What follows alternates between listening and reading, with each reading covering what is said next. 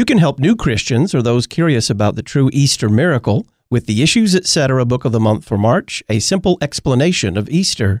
These booklets are sold in packets of 20, making them perfect for outreach programs, new member classes, and in-church pews. Find out more about A Simple Explanation of Easter at issuesetc.org or by calling Concordia Publishing House 1-800-325-3040. The Issues, Etc. Book of the Month, A Simple Explanation of Easter.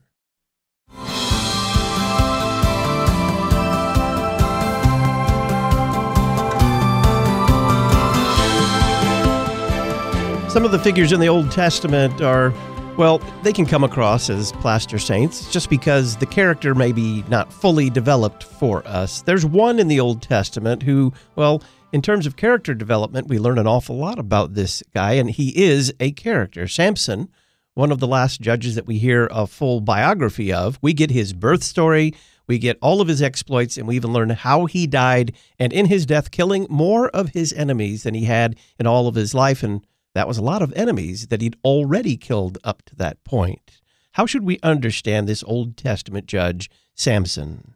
It's our weekly series through the Old Testament in a church year. Today, Samson. Dr. Ken Schurb is our guest. He has a Ph.D. in church history from Ohio State University. He's Director of Evangelism and Missions, Stewardship, and Human Care for the Central Illinois District of the Lutheran Church Missouri Synod. Formerly served as a theology professor at Concordia University, Ann Arbor, Michigan, and as an assistant to the president of the Lutheran Church Missouri Synod.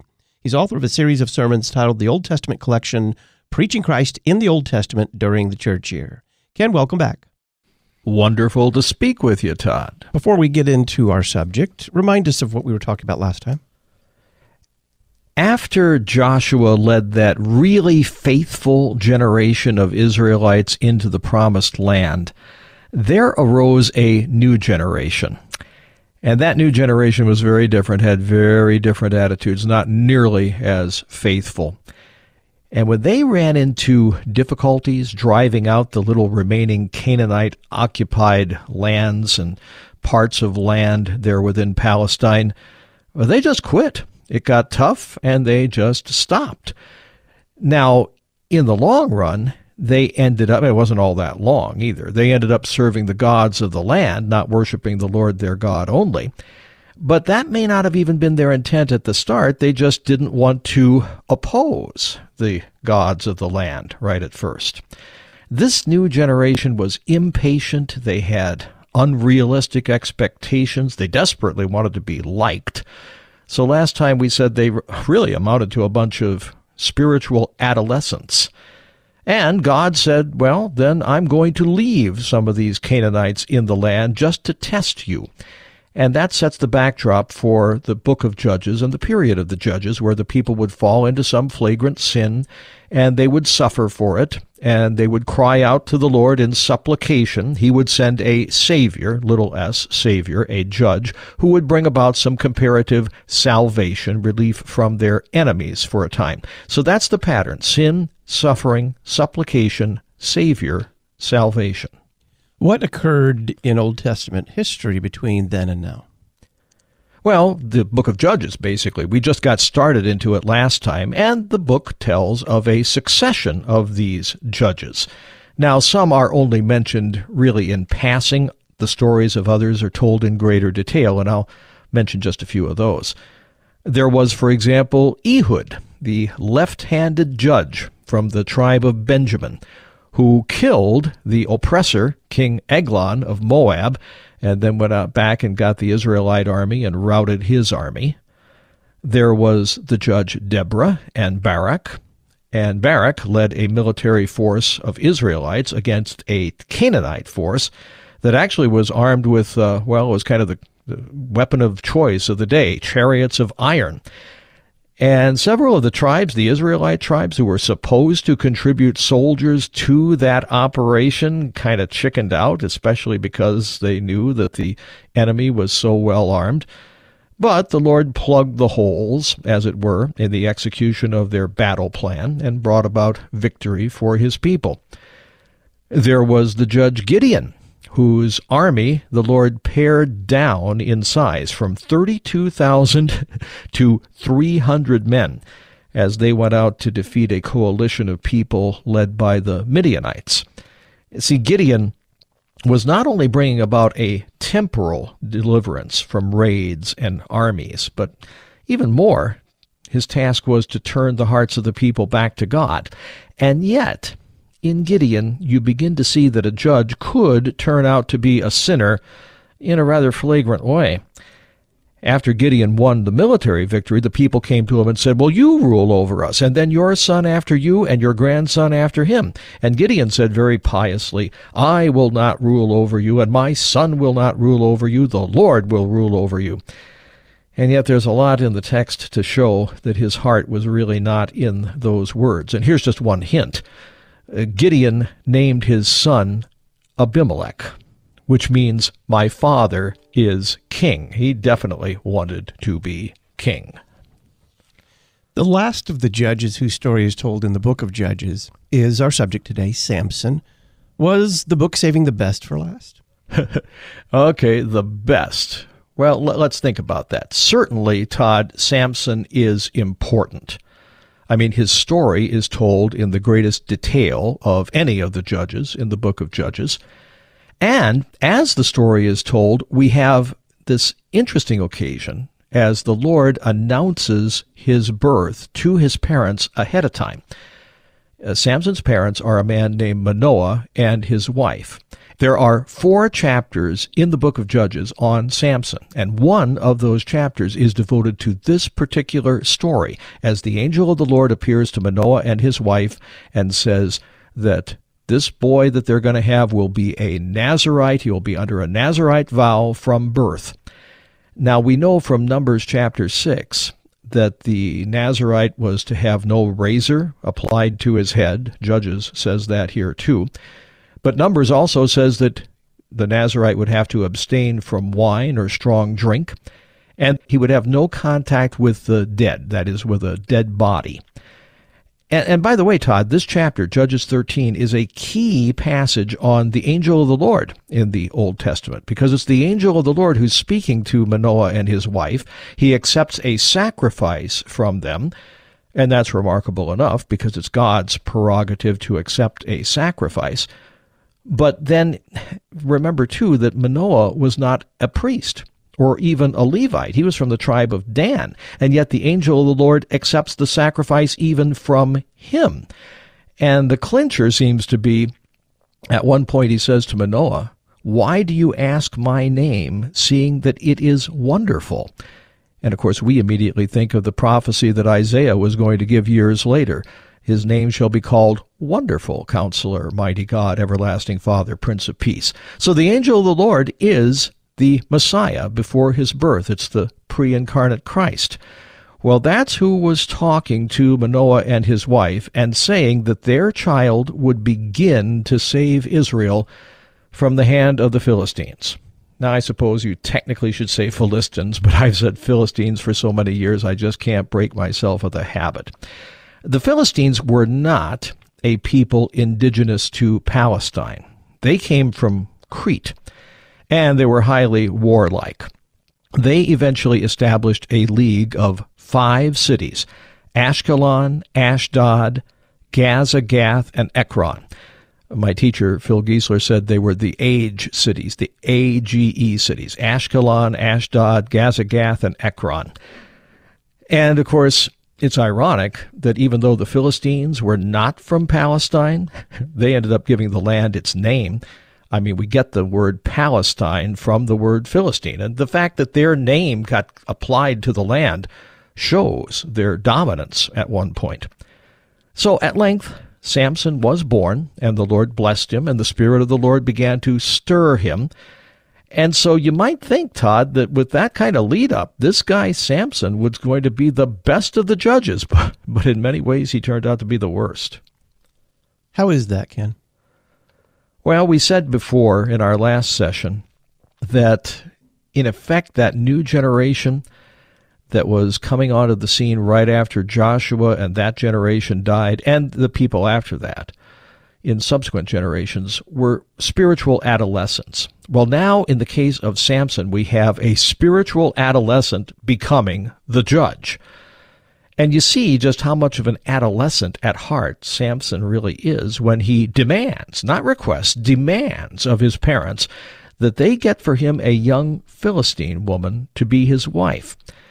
And of course they backpedal. They say, well, how about somebody we know? How about somebody who's like an Israelite? But no, he's determined he's going to marry outside of Israel. And of course, he's being quite disrespectful to his parents in the process. He was just spoiled. A young man of great physical strength, but spoiled and pouty. And that's a dangerous combination.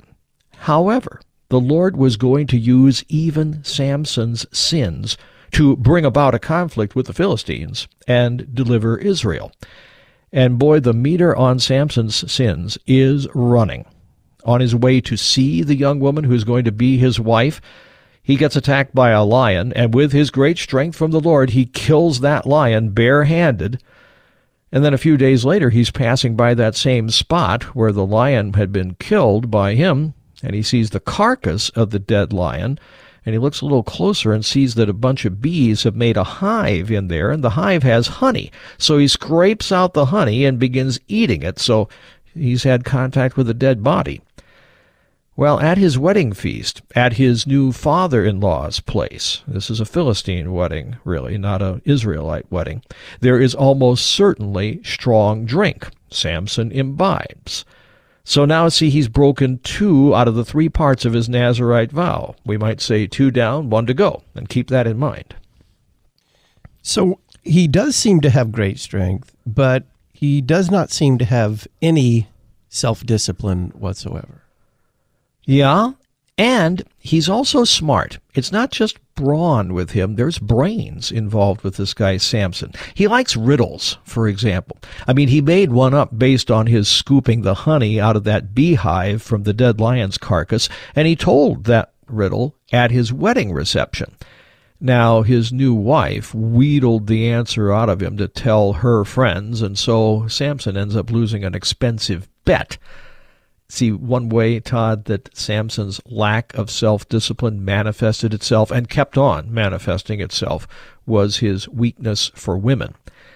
Well, when Samson lost that bet, he went on a rage. He went to Ashkelon and killed 30 men.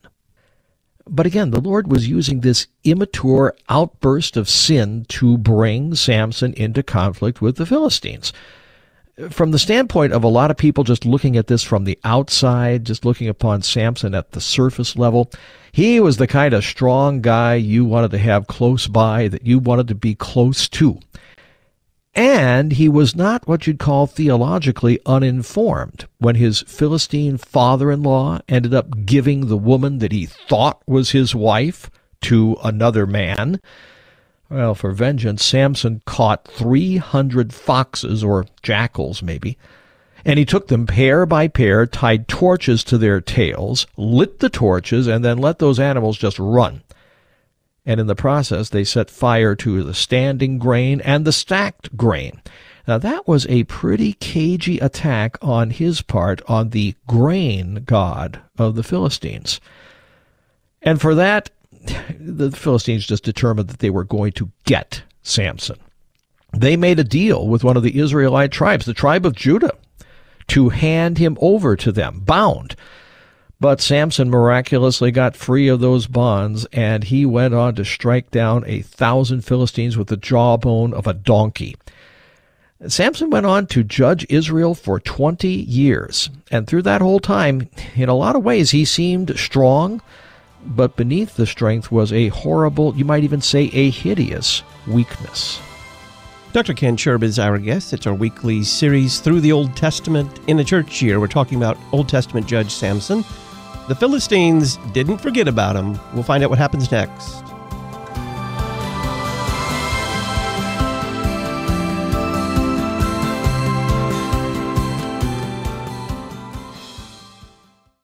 You can meet and hear Mark and Molly Hemingway, Robert George, Brian Wolfmiller, Larry Rast, and Will Whedon at the 2021 Issues Etc. Making the Case Conference. Making the Case is Friday, July 23rd and Saturday, July 24th at Concordia University, Chicago.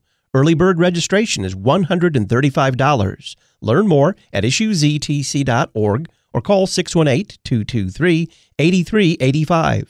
Making the Case, July 23rd and 24th in Chicago. More topics, more guests, more Jesus. You're listening to Issues Etc. Did you know that Lutherans are helping new American immigrants get settled? How about struggling church workers in need of support and refreshment? And we assist at-risk children and provide disaster response to hurricane victims. Through LCMS recognized service organizations, we are doing all this and more. I'm Rahema Kavuga of Lutheran Church Extension Fund, and I don't want you to miss out on hearing what your brothers and sisters in Christ are up to. Visit interesttime.org to see how your support gives life to these works of mercy and love.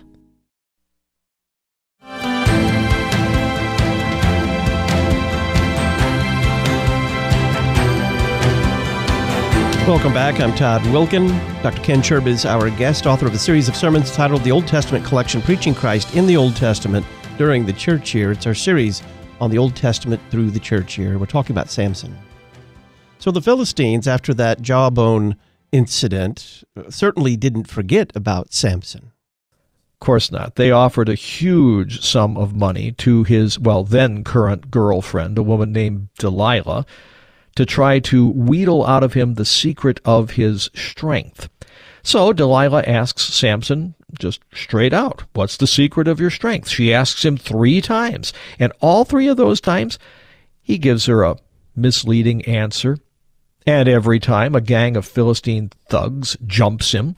Now you might think this would be a pretty strong clue for Samson, that Delilah really means him no good.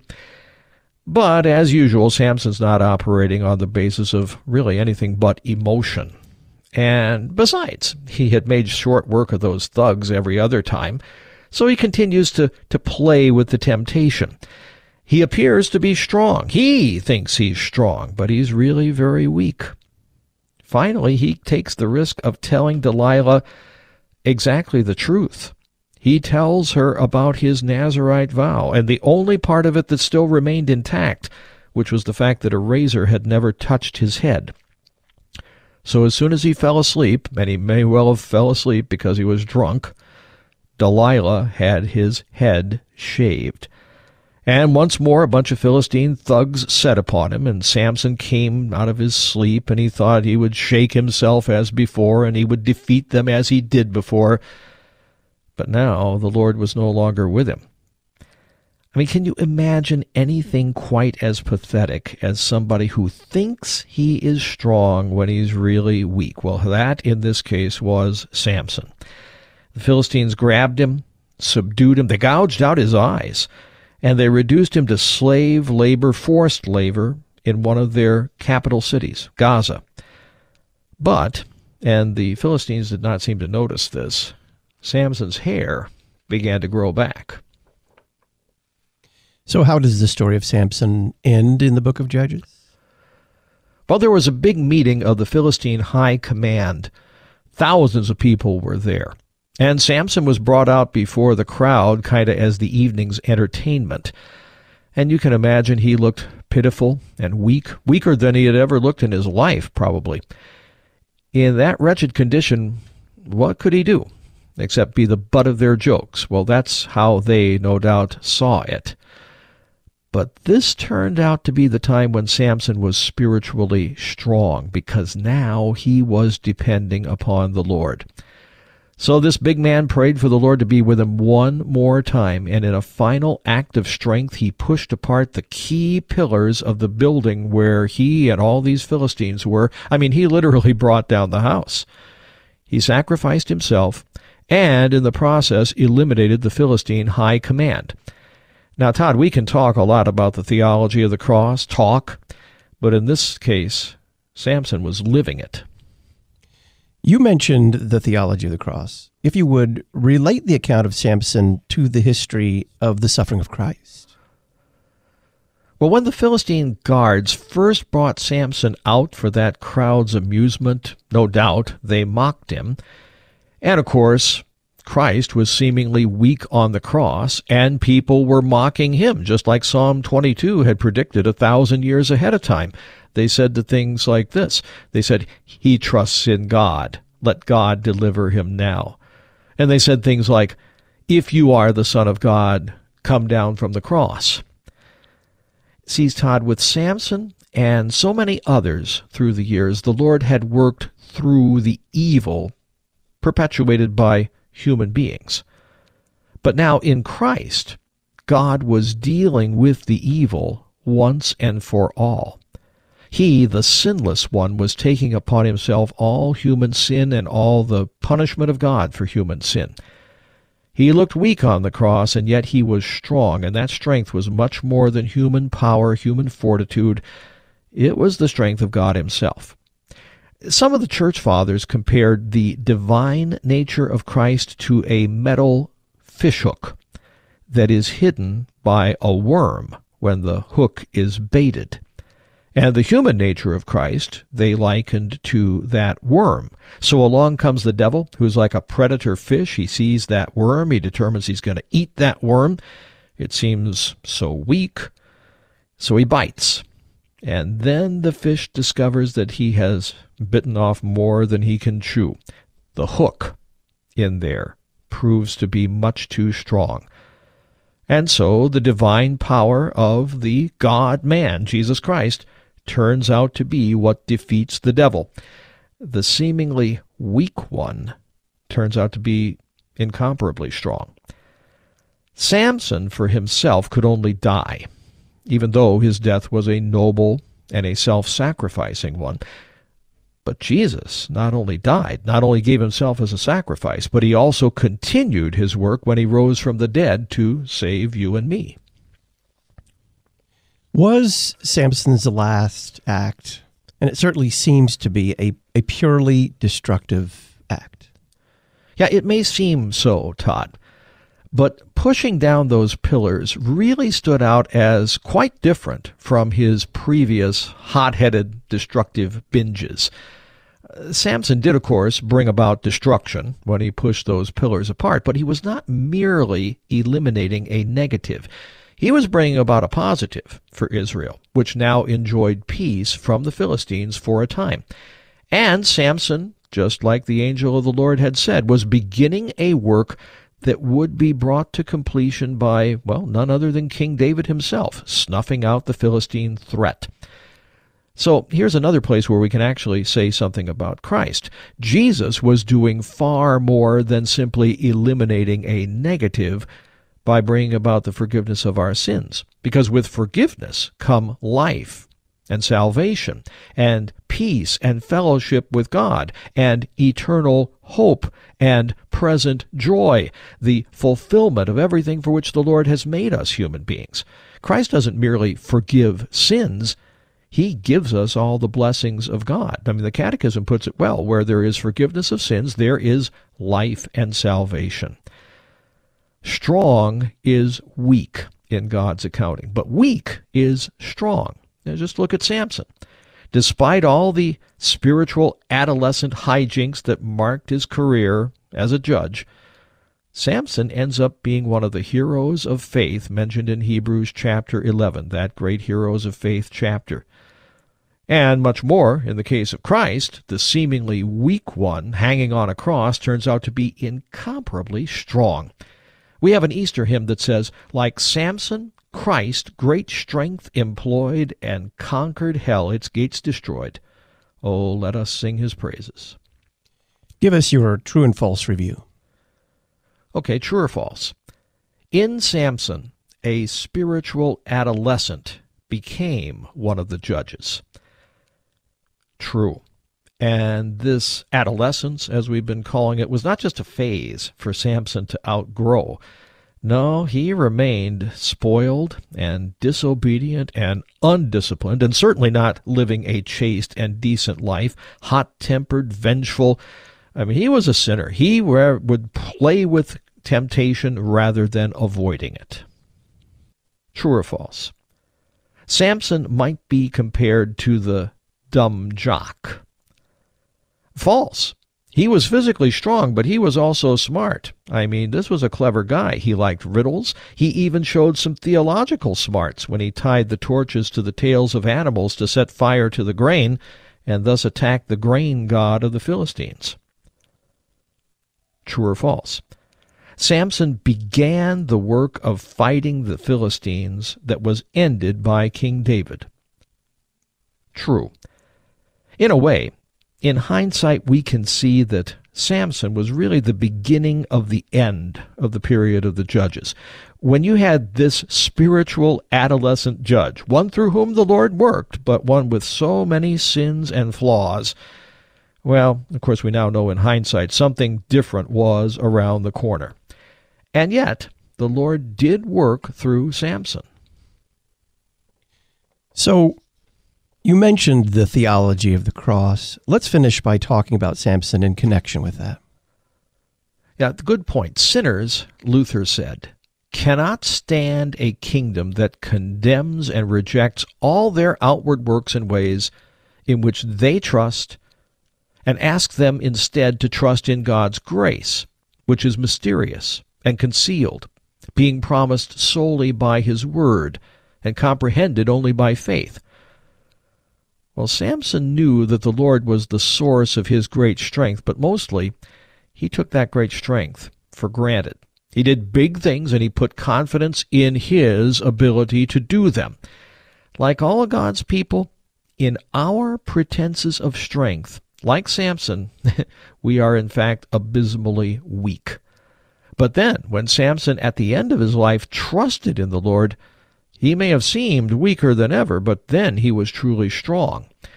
St. Paul wrote, "We preach Christ crucified. The foolishness of God is wiser than men, and the weakness of God is stronger than men." Dr. Ken Schurb has a Ph.D. in church history from Ohio State University. He's Director of Evangelism and Missions, Stewardship and Human Care for the Central Illinois District of the Lutheran Church Missouri Synod. He formerly served as a theology professor at Concordia University in Ann Arbor, Michigan, and as an assistant to the president of the Lutheran Church Missouri Synod. He's author of a series of sermons titled The Old Testament Collection, Preaching Christ in the Old Testament During the Church Year. Ken, thanks. Thank you, Todd. Tuesday on Issues Etc., we'll discuss the woke mindset spreading in U.S. high schools with Joshua Pauling. We'll get a review of the Disney Plus TV series WandaVision from Pastor Ted Geese. And we'll have Pastor Tom Baker lead us in a Sunday school lesson on Solomon building the temple in 1 Kings chapters 6 and 11. I'm Todd Wilkin. Thanks for listening.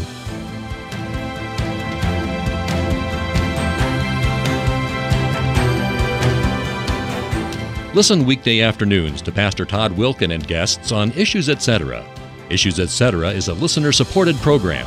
Your financial support is vital for the continuation and expansion of this worldwide outreach. Our mailing address, Issues Etc., P.O. Box 83, Collinsville, Illinois, 62234. Box 83, Collinsville, Illinois, 62234. You can also donate at our website, issuesetc.org. Issues Etc. is a production of LPR, Lutheran Public Radio. How should Lutherans respond to the assertion, your church is too Catholic? Find out in Pastor Will Whedon's column in the latest Issues Etc. journal. We'll send it to you for free. Just click the red journal subscription button in the right-hand column at issuesetc.org. In the Wittenberg Trail feature, Joshua Pauling traces his path from big box evangelicalism and Reformed Calvinism to the treasures of historic Christianity found in the Lutheran Church. The free online Issues Etc. journal.